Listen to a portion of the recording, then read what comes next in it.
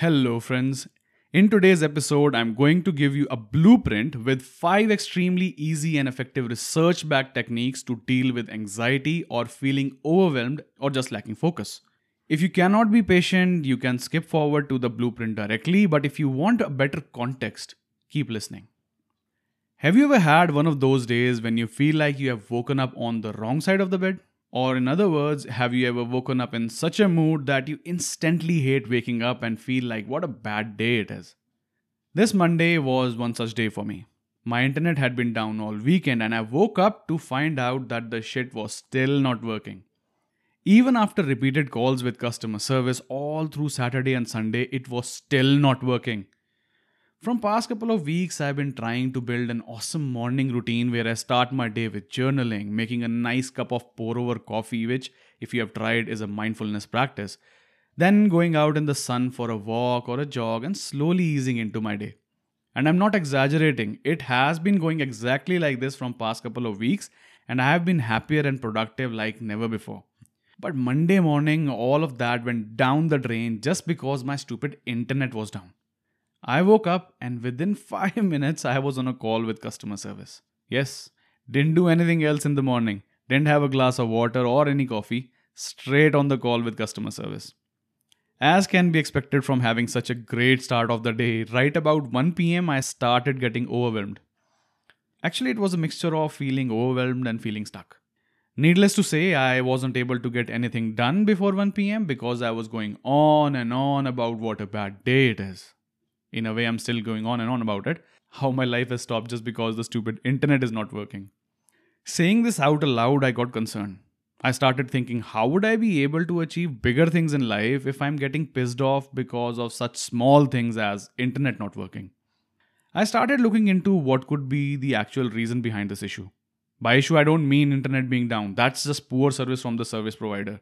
I'm talking about me feeling overwhelmed or anxious. It turns out I had actually laid out a plan for 2 weeks and the tasks that were supposed to be completed by Sunday could not be completed because, as you know, the internet was down.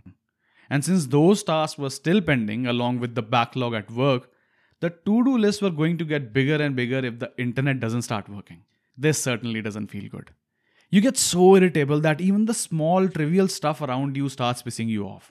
Like, why is the fan making so much noise? Why are the kids playing outside? Why can't they stay inside and ruin their eyes like the rest of the kids? Or why is the chair not at the perfect height? You know what I mean. It was getting too much for me, so I started looking for solutions. Giving it some more thought, I recollected what was mentioned in the only 2 pages I read from the book on Stoicism.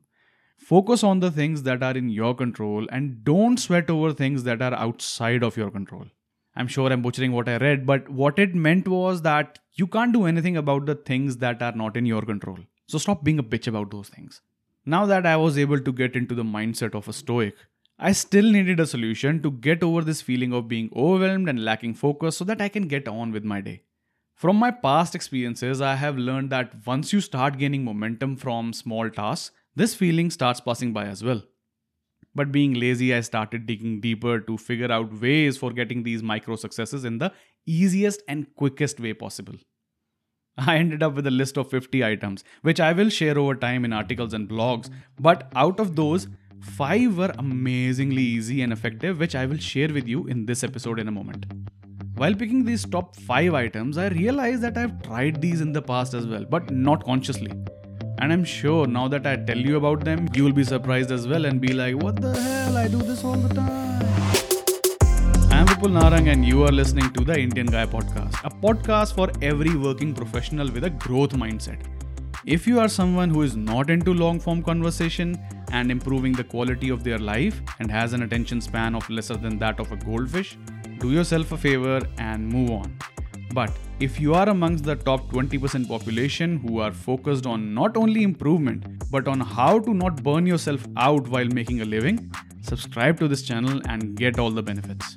One more thing, if you are someone who is planning to escape their dreadful corporate life, buddy, get in touch and we'll navigate the waters together.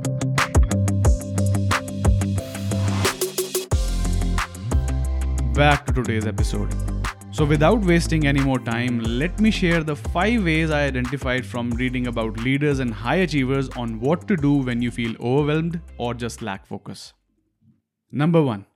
Make sure you're not hungry. Yes, you heard it. First of all, ask yourself, are you hungry? When was the last time you ate anything? There is a high possibility that you are feeling this way because your mind is playing tricks on you.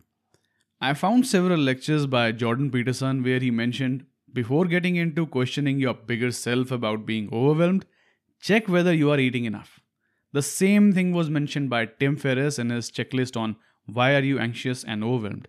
Most of the times the problem is we feel anxious when we are not eating enough. Our brain is 1/50th the mass of our body, but its energy needs are 1/5 of the total requirement. So naturally, if you are not eating enough, you won't have enough fuel for your brain to function properly. For example, I was feeling crappy because I have been practicing intermittent fasting where I tend to skip breakfast.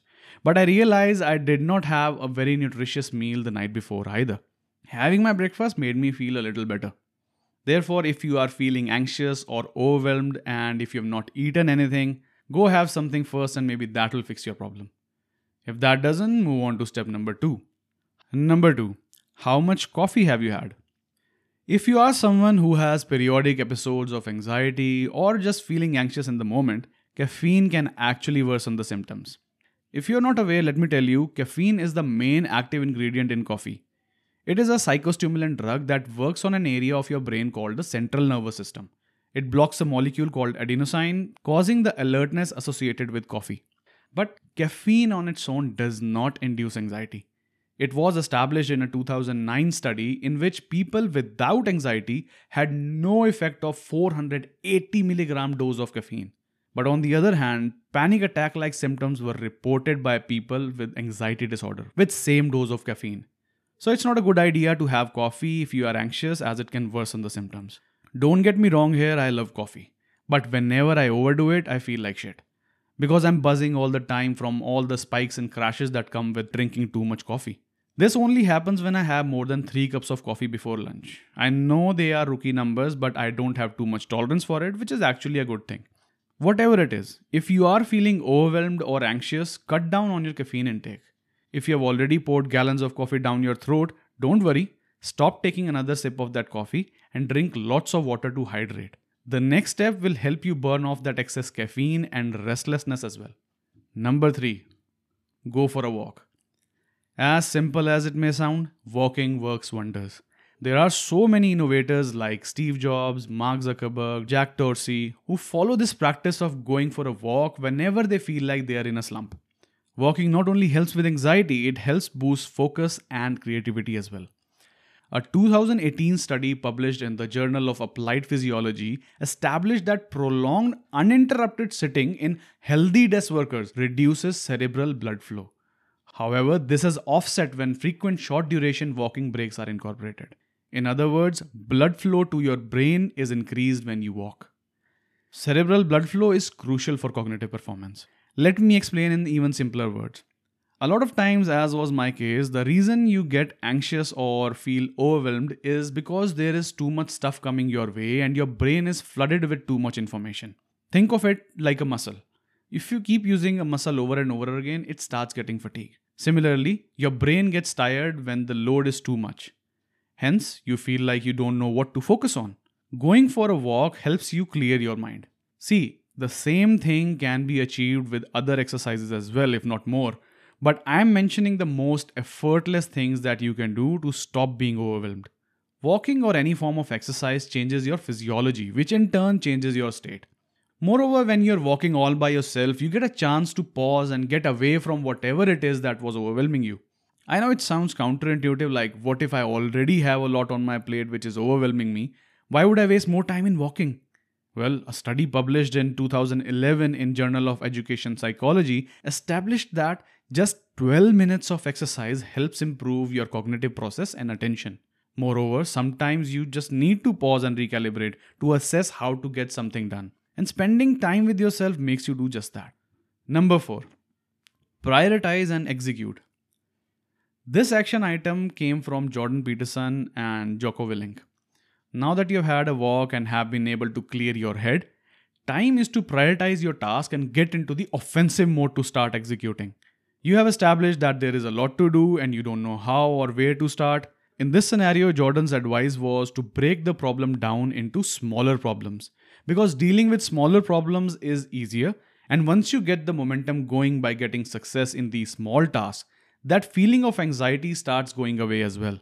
An important part in this is that you need to prioritize which problem to attack first and focus on that task only if the goal is to be effective.